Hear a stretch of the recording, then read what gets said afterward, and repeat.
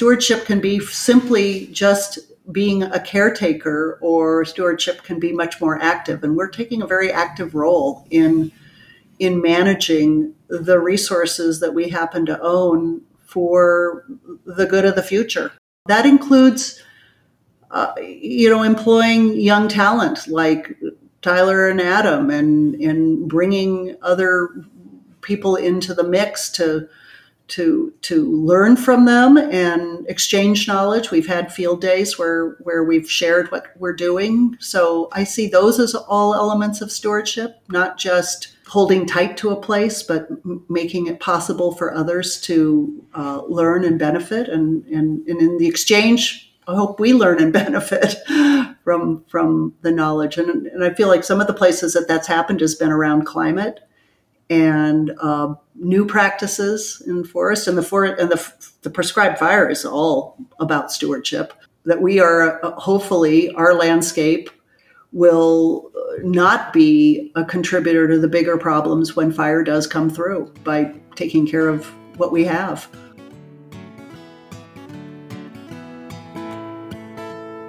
Welcome to the Forest Overstory with WSU Extension Forestry. The Forest Overstory is a podcast that provides insight and education into the field of forest management, helping landowners to become better stewards of their forest. The Forest Overstory is brought to you by the Society of American Foresters and the Inland Empire Chapter.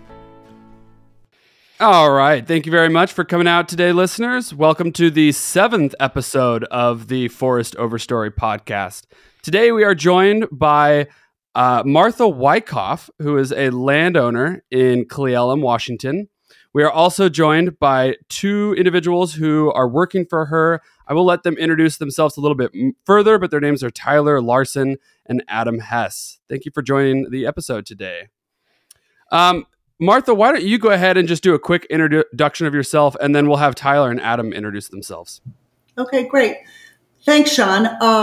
My name is Martha Wyckoff, and my husband and I farm in the Cle Elum area. We're east of downtown Cle Elum by about 8 miles, and we have both dryland farming and some irrigated ground, which includes about 400 acres of forest. And for the subject today, we really are focused on the forest health work that we're doing on our forest ground. We are a small family farm business. We raise Timothy hay for the export market.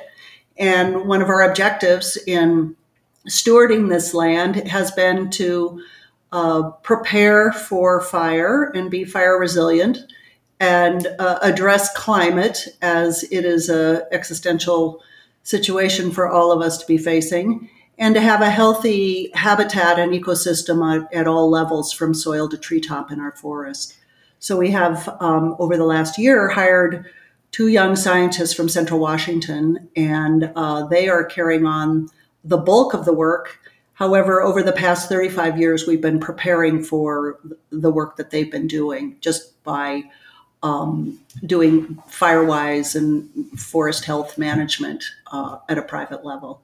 Both my husband and I are very involved in land conservation and have been for over 30 years with the Trust for Public Land. So we start with the conservation ethic, and we really came to farming to keep farming as part of the fabric of a land conservation and community-based health and resiliency to community.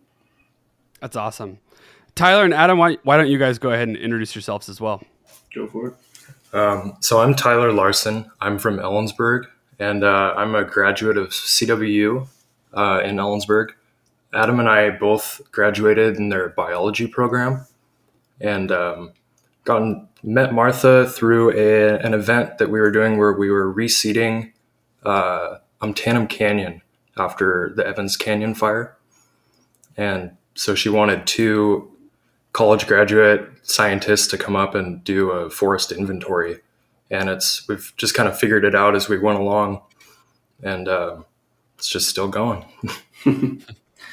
Yeah, and I'm Adam Hess. Like Tyler said, biologist from Central Washington University.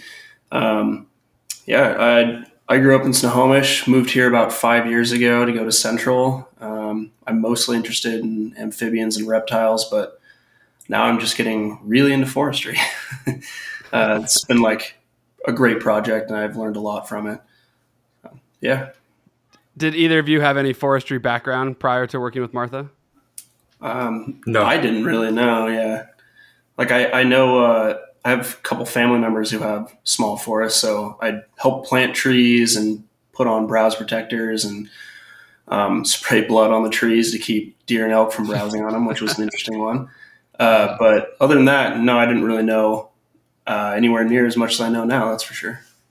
And I would add that they both are evidence of really good biology and science education at Central. I think that is the grounding that they bring.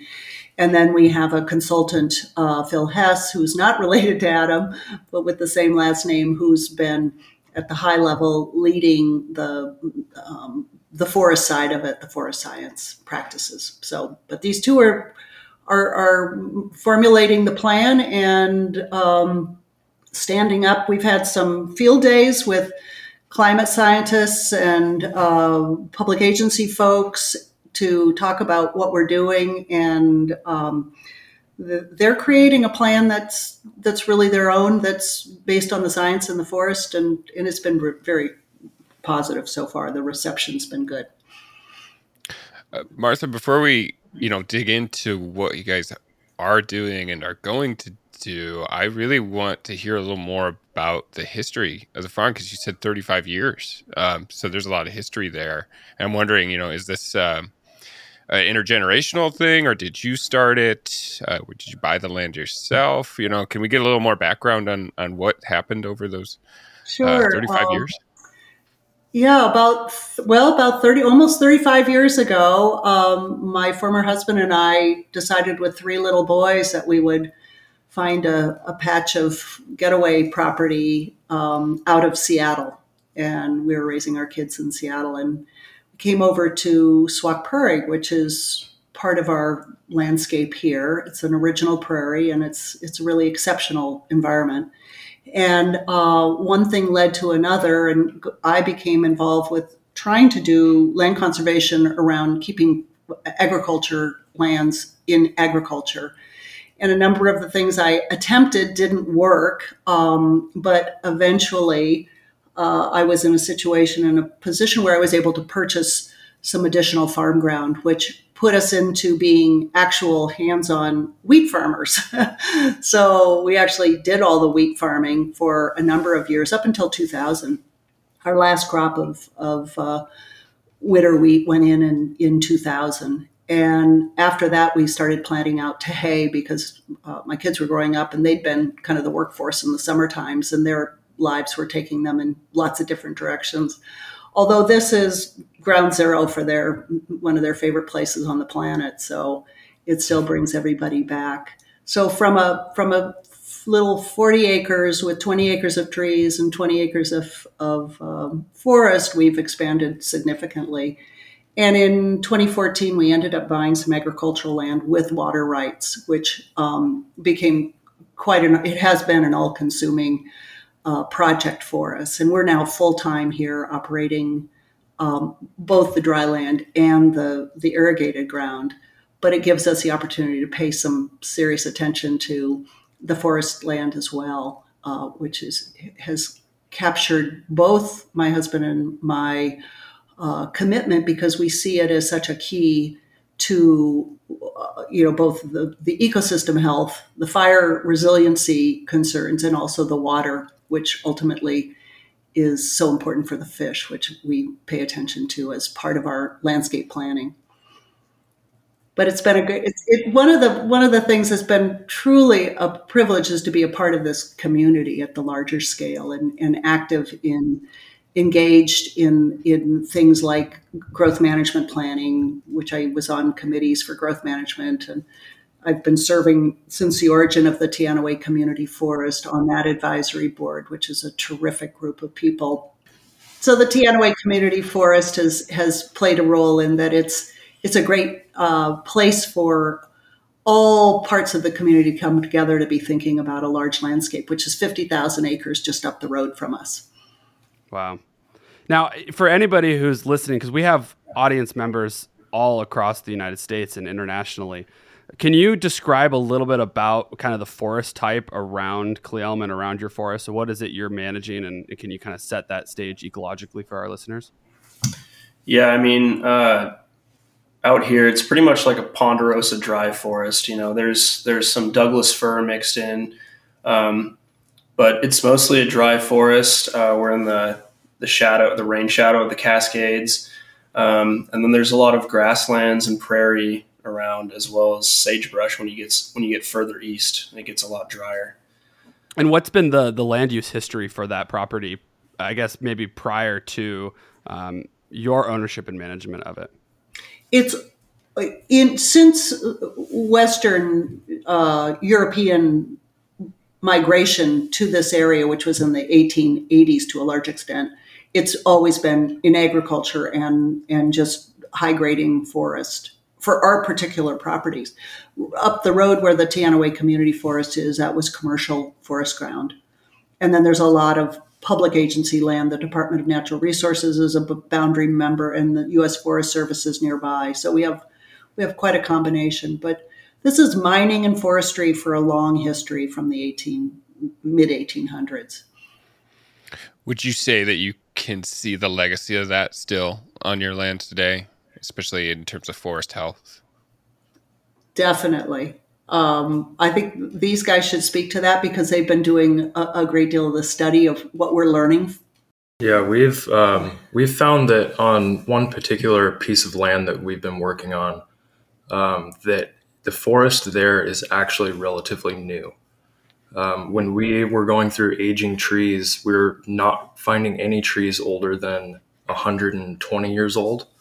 So that's led us to believe that forest is a new forest that is now there due to fire exclusion. Yeah, it was 120 years ago that fire started being excluded here. Yeah, and so we believe that was all at one time prairie, and now with fire exclusion has become a ponderosa dry forest, and Douglas fir is also moving in and encroaching on the grassland. Have you guys been seeing much mortality in any of that Douglas fir as it's been moving into these drier sites? It's actually doing pretty well. We have mistletoe up there. We have pine engraver beetle. There's a couple root rot pockets up there, but the Doug fir is actually doing really well for now. We expect if we have continued drought like we're having 20 years in the future, they might not be doing as well, but we'll see. Yeah. So Martha, do you want to talk to us a little bit? You said conservation broadly is your goal. Can you explain maybe some more specifics of, what the focus of your management efforts have been? Like, why did you originally start to take an active role in managing your forest? Well, I think fire has in the imminent concerns of mega fire and fire up the road that we've had certainly started to get our attention. And we are in the work that Tyler and Adam is doing is post preparation for being much more fire resilient and in a habitat too. I mean, we're very active birders and we love the wildlife. We love the hiking and the recreation. It's a dominant feature for us is to be enjoying our forest every day. So that is a value set that's really important to us. But about 2004, we took 90 truckloads off where the Doug fir was because it was frighteningly dense, and it was a new piece of ownership for us, and we started worrying about what would happen if it all burned up, and what our responsibilities at a community level would be if it all burned up, because we do have neighbors as well. So conservation comes from many different angles. It's about good, healthy land and good, healthy forest, and having we do have wolves, cougar, coyote, fox, we're down to the bobcats and all the other critters, lots of deer and elk. Those are very exciting and important, and having this forest healthy for them as well is something that we factor in. Our goal is a 50-year plan, that the forest is healthy for the next 50 years, and each incursion it will be done with that intention to keep kind of a 50-year plan going. So it's long term. Do we have to take revenue off the land? We will if it's necessary, but it is not the number one driving force for us. And I know that's a really important element of many family forests. So I value that a lot. It's a lower value concern for us, or interest. It's really about keeping a climate resilient place that can be a test of time for habitat and people, and a good health to the community. Yeah, it's a shared legacy, right? Something that you can see continuing on to the future that benefits both you and your surrounding areas. That's awesome. Yeah, it's a great way to put it. Thank you. Yeah, and I'd say too that you're definitely not alone in revenue not being your number one priority. We actually know that for a lot of landowners, it's exactly how you describe it. They may take some revenue off the land. They may harvest some timber if it coincides with their goals. But a lot of times it's exactly what you described: long-term health, resilience, legacy, enjoying the forest, enjoying the habitat, which I think is really awesome. It's one of the reasons that we really love working with forest owners. One of the things that and I kind of mentioned early on, that Adam and Tyler have pushed us in a very, very positive and proactive way, is to be thinking about the ecotone between our true prairie and the ponderosa pine forest. And there's been it's an elevation change of, 800 feet, something like that. That we think, and they have proposed, that it was probably more prairie than it was forest. And when we think about the climate impacts of these landscapes, there is a high probability, from what we read and what these guys are researching, is that prairies are going to be a very important climate mitigation. And if a fire comes through, what burns above it is one thing, but we could have big, deep, healthy soils with a traditional prairie as well. So that's something we're experimenting with, and everything that they're doing, we put in an experimental model. We just say we're testing new ideas, some old ideas. We're trying to see what we can learn, and take in as many gurus that we can to learn more. And we've had great partners, Department of Natural Resources, and Ken Bevis, one of your guests, has been on site and leading us on a couple of the conversations we've had around wildlife trees and wildlife piles. And so we've found some wonderful people have showed up to help. One of the things I'd like to talk to you about, Martha, is you had mentioned that you've owned this property for 35 years, but it wasn't until, I think you said, early 2000s that you had done your first harvest. Is that correct? We had done some earlier and done the work around just forest health, fire-wise for shorthand, as early as the late 80s, I think. Oh, wow. So we've done a variety over time.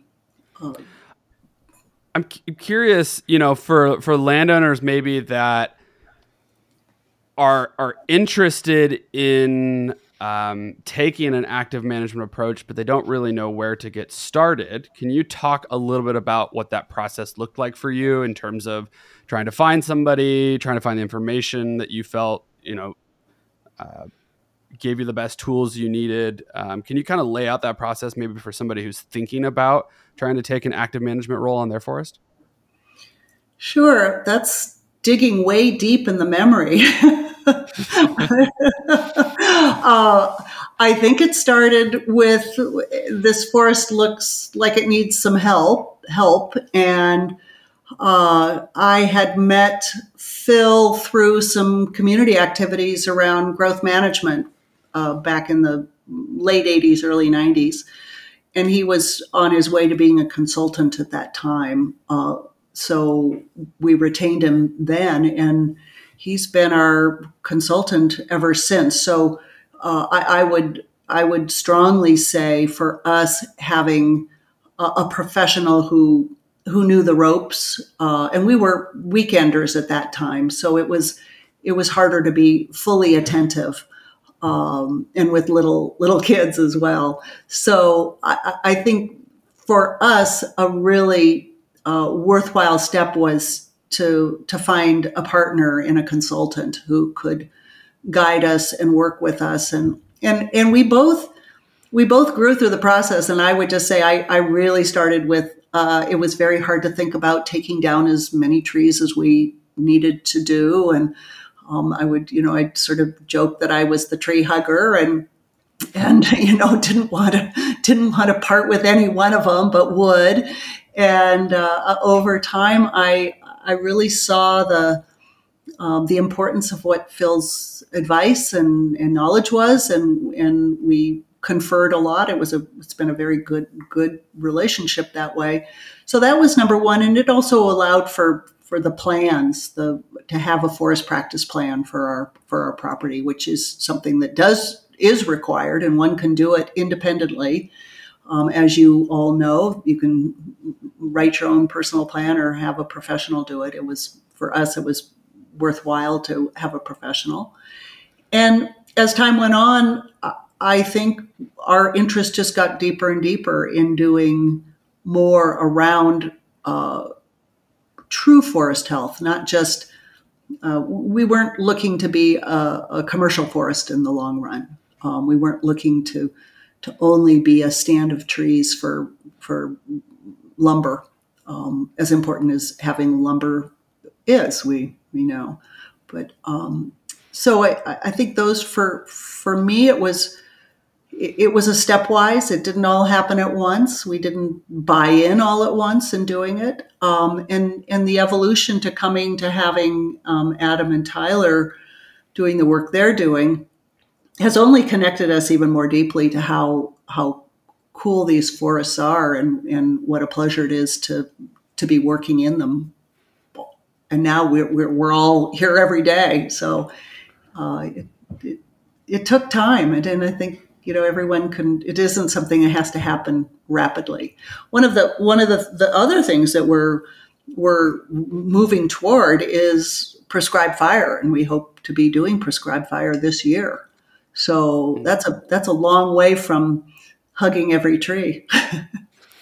That's great. But I was going to ask about prescribed fire, and I want to talk about that. But I also want to dig at something you said about hugging trees and not, not really wanting to cut them down. It's something I totally empathize with and understand. And I just want to dig into that a little bit. And what was it like, create or developing your first timber harvest? And what did Phil say to comfort you and encourage you to go through with something like that? Because that can be a big leap. And then seeing, those stumps on the ground afterwards can probably be kind of tough too. So just kind of curious what that perspective is like. Well, one of the great things that's changed is the stumps on the ground are now much higher off the ground, because we're doing a great deal of work to create habitat trees. Great. Wildlife trees. So it's a very different look. It's refreshing to have a healthy looking forest. And I would say we in the Northwest, I don't know if it's true anywhere else, but we in the Northwest for the last 120 years have started to assume our forests are extremely dense. And that's a real stressor these days on our forests. And I would think it's a stressor for any landowner worrying about major fires coming through. So taking in what the landscape looks like after doing some of the forest work we've done, we have more wildflowers, we have more birds, we have more cavity making critters in our land, on the landscape, and it just feels beautiful and healthy and vibrant. So I think that's one of the things I wouldn't have expected. And we know what a clear cut looks like. It's far from that. It's really stunningly beautiful. When it's first cut, it looks pretty raw, but it was a remarkable recovery. And we are on dry side. This is a place that things grow slowly, but the underbrush and Adam and Tyler did a whole plant survey last year as part of the work, so they could speak to what they saw after our projects, including mastication. So we should speak about that. Well, I'm sure your forest would thank you for that, if it could. I mean, it sounds like you basically saw forest resilience in work, is what it sounds like to me. It came back after you gave it what it needed. Yeah. When we started this project, it was last April, and they had just done a big treatment where they removed a bunch of trees. They masticated lower limbs and logs, and when we got up there, it was like, whoa, because there's nothing on the ground. There's just masticated wood everywhere, and we were kind of skeptical about it. And then 2 months later, it was just blooming. We found 5 species of orchids on one hillside, and it bounced back really fast. Yeah, I remember when I was actually visiting Martha prior to this interview, we were walking through her forest, and as we're walking, this herd of mule deer just walked through right past us, not even bothered by us, kind of looked at us and went, they're not a risk, and kept moving on as they were grazing along the bitter brush up the hillside. That was totally taking off as a result of the thinning in the area. It was really cool to see. Yeah, they were probably okay with you because they're used to seeing us riding around on the gator. I see them every day. So maybe Tyler and Adam can answer this. Martha, you're going to have a little bit of the perspective of this question, having owned and been on the property prior to. But one of the things we love to talk about, especially when it comes to wildlife, is the wildlife communities that respond to a current state of structure. And so I'm curious, what was one of the first things, maybe for example, we'll say, what was the first bird species you saw respond to your property that you had not seen prior to any of the active management taking place on it? Is there anything in particular you can think of maybe that is new to your property? Woodpeckers and sapsuckers, I think. Yeah. During that treatment, they created about 400 wildlife trees. And also retained a lot of the historic snags that were there. So there's definitely a lot more habitat for cavity nesting birds. And you guys have been doing some monitoring of that, correct? Yeah, we've been mapping and taking into account all of the snags that are up there. So talk to us a little bit about that process. What does that look like? What has your monitoring been doing, and what have you guys been finding? So we did a lot of permanent plots, just fixed radius permanent plots to look at stalking and average size and age of the trees. But then we also went through it was a 114 acre section to begin with. And then we did another 70 acre section, and we counted every snag. We just walked the whole forest, mapped them, measured them, recorded wildlife usage. And hopefully we can use that to look at them in the future. Yeah, it'll be interesting to have another team do this in the future after prescribed fire and see what kind of recruitment they get of new snags, new wildlife trees, and also if any, like how many were lost because of the fire. It'll be an interesting comparison. So we got over 600 snags, and we measured them, we mapped them, and we recorded insect and wildlife usage on them. And some of them are really old, some of them are brand new, different heights, widths. So hopefully long term we can kind of figure out what snags are best, what species work best, and how long it takes for woodpeckers and things to move into those newly created snags. Mm-hmm. One of the intentions is that this isn't just a one-off visit through the forest, but but there will be an opportunity for others to come. We'll do this repeatedly over time.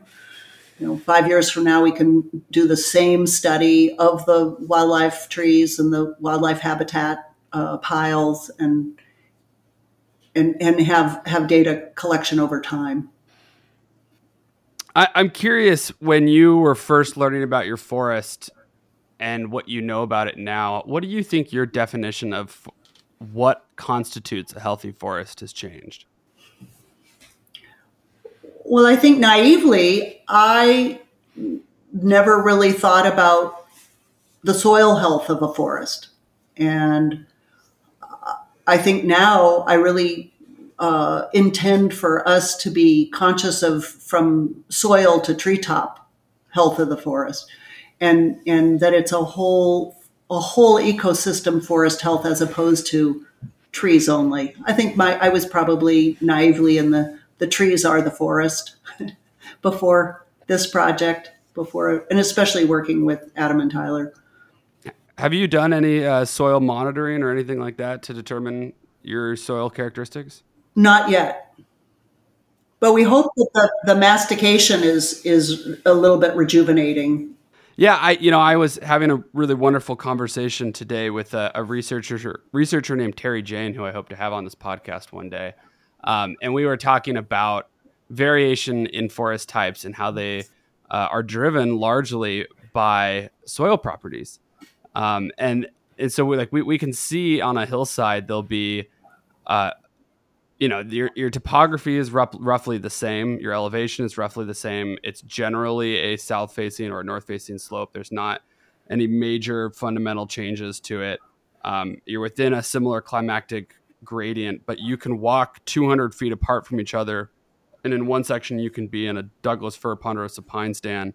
And in another section, you can be in a cedar, grand fir, white pine mixture. And one of the key differences between these two sites was primarily ash cap soils. That these soils had this layer of ash, largely as a deposit of many of the volcanic eruptions we'd had on the property. And from that situation, what happens is ash is actually able to hold on to water slightly better. And it additionally adds depth to the soil. And so you have more area that you can hold water, which in turn just leads to these highly productive sites on the forest. And it was really cool to hear that conversation with her, and just to hear how soil can strongly drive the health of a stand. And I'm curious, is there like a site on your property where you can walk 100 feet, 200 feet and can be in a completely different forest type? Yeah, definitely. On like the south facing slopes here, you can go from a pretty nice old ponderosa forest, and then 100 feet away there won't be any trees, and it'll just be prairie. It's just grass and camas and paintbrush and a ton of other wildflowers. And yeah, the soils do seem different. I have a feeling those are probably a little more shallow. It is an original prairie. The Swak Prairie is one of those loess prairies that did come from volcanic action and also obviously erosion. But and it's a very clayey soil. There's a lot of gumbo. South facing slopes seem to be rockier. Yeah, and the forest hasn't been. It wasn't farmed or manipulated in those ways. It was just cattle probably ran on it a lot, and then the selective cutting. You guys have been doing tree monitoring. Can you put some numbers behind what the forest density looked like before the harvest and after the harvest? Yeah, so what numbers we have are from Phil for the previous densities. But we do know that in certain areas, it was between 200 to 250 plus trees per acre. And now in those areas, we're down to about 50 to 60 trees per acre. Wow. Yeah, it's a big difference. Mm-hmm. You mentioned prescribed fire a while back. Is that, are you going to be using that primarily as a prairie restoration tool? Or are you going to be using that in your forest as well? What's the idea there? So the whole property is in the burn plan, but it'll primarily be a forest focus with the transition between prairie and forest will be part of it.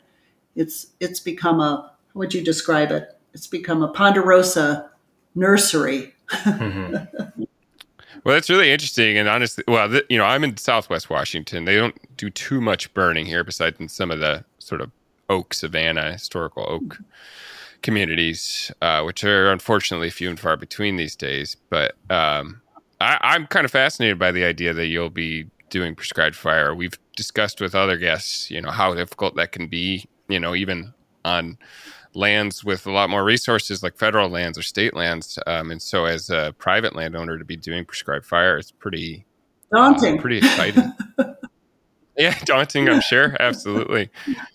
Do you know, you said next year you're going to be doing it. Do you know the size of the project or any? We hope it's 2022. We hope it's this fall. This fall. Yeah. Oh, okay. I didn't hear that. 200 acres basically. And we were flagging the fire break line along the property line today. So we'll have a skid line between. So we're starting to prepare with the anticipation. I think, Sean, you've mentioned we've got a fair bit of attention on prescribed fire here with the Trex group. That's Rosalind's done quite a bit, both on private and public land. So there is some experience around. Have you done any sort of community engagement with the local Cle Elum city, just to maybe use this as a teaching opportunity, or even just kind of like getting the community aware that there is going to be a prescribed fire, so people aren't? I know that Rosalind's done a lot of that with their activities, both on the private and the Rosalind urban forest. We are just in the process of making that plan to reach out, but it's an important element. Yeah. One of the words we love to throw around is this word stewardship. And so I'm just curious, from your perspective, what does stewardship mean to you, and what does it mean to be a steward of the land as somebody who has, lived on it for the amount of time you have? Well, it's a really big topic and an important one, and everybody. Stewardship can be simply just being a caretaker, or stewardship can be much more active. And we're taking a very active role in managing the resources that we happen to own for the good of the future. And that includes, employing young talent like Tyler and Adam, and bringing other people into the mix to learn from them and exchange knowledge. We've had field days where we've shared what we're doing. So I see those as all elements of stewardship, not just holding tight to a place, but making it possible for others to learn and benefit. And in the exchange, I hope we learn and benefit from the knowledge. And I feel like some of the places that's happened has been around climate and new practices in forest, and the prescribed fire is all about stewardship. That we are hopefully our landscape will not be a contributor to the bigger problems when fire does come through, by taking care of what we have. So those are all elements.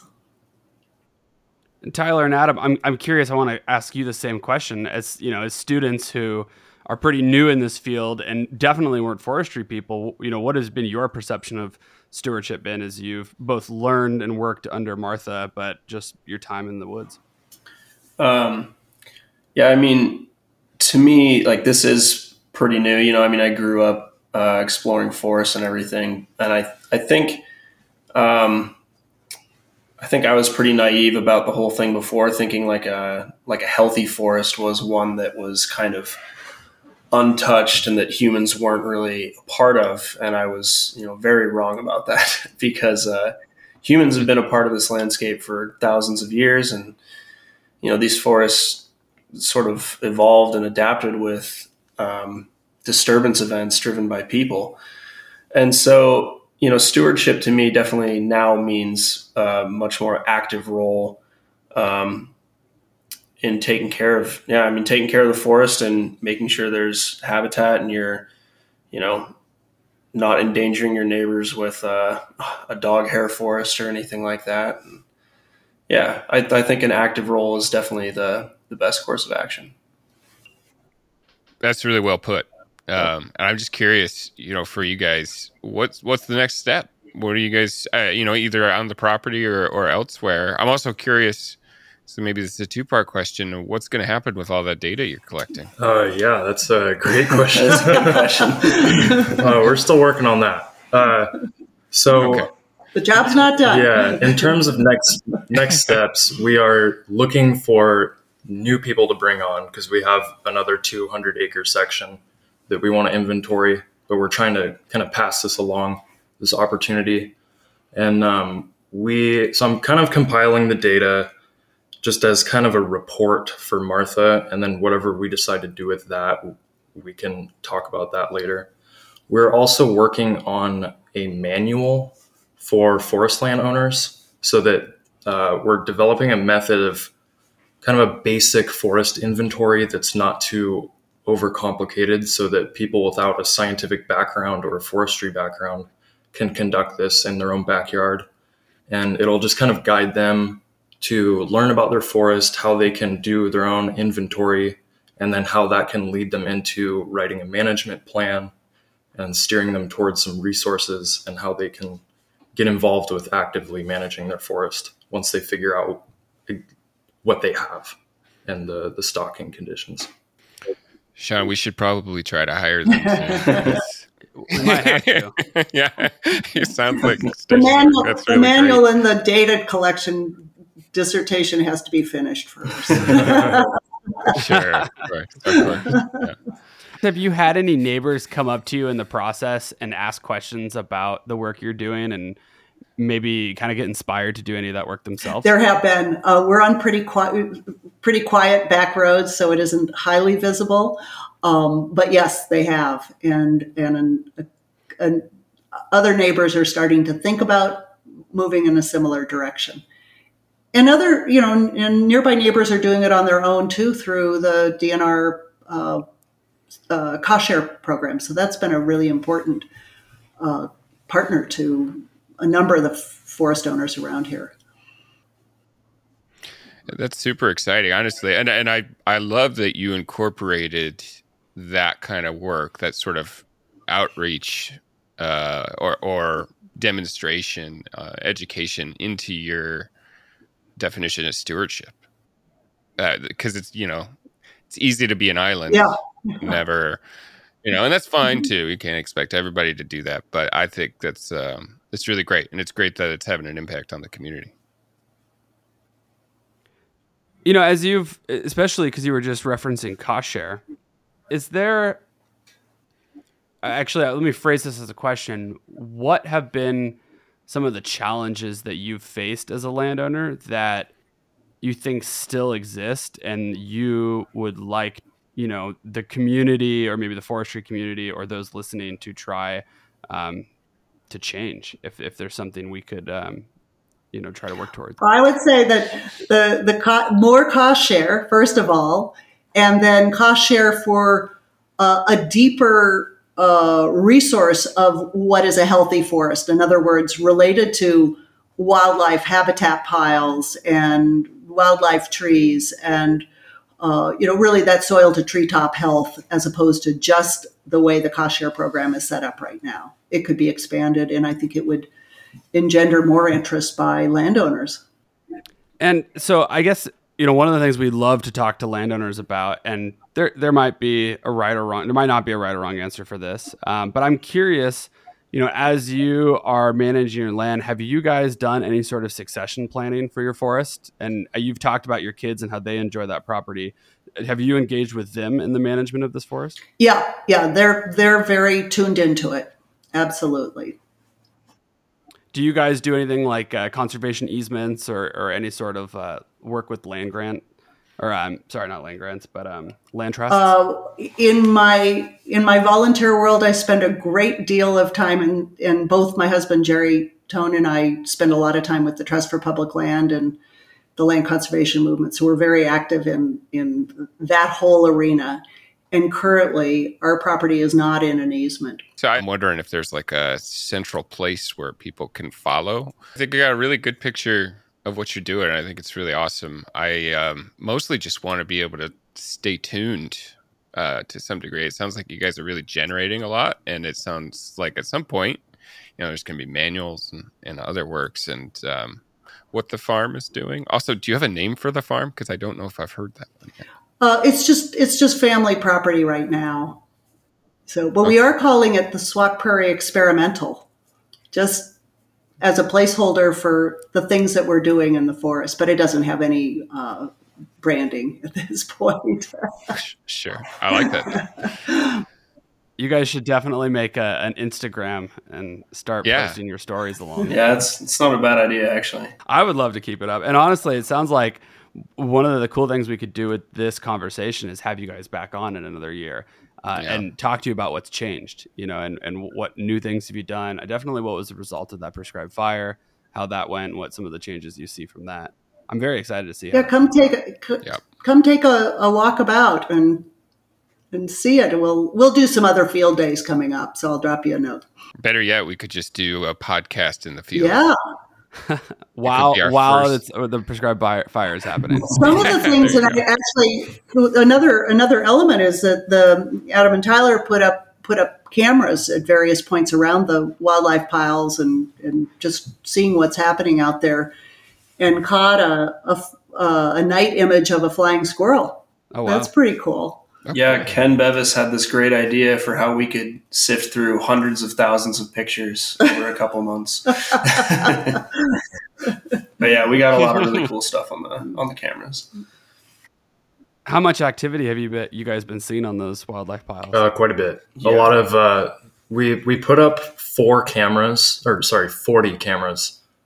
1 month, 2 months, 1 month, 1 month, just on a variety, like 30 piles. And I mean, we had hundreds of thousands of pictures. A lot of them were kind of misfires, but we had like dozens of species, and we were trying to do a occupancy study on it, which is still kind of in the works. The biostatistics on that are still going on. But yeah, they definitely get a lot of use by a lot of different types of animals. Yeah. Well, perfect. So thank you very much, Martha, Tyler, and Adam, for joining us today on the Forest Overstory podcast. We really look forward to hearing the rest of your guys' story as you continue onwards and you're monitoring data and your prescribed fire. And yeah, we just want to say thank you, and thank you to all of our listeners today for joining us on the Forest Overstory. Have a nice day.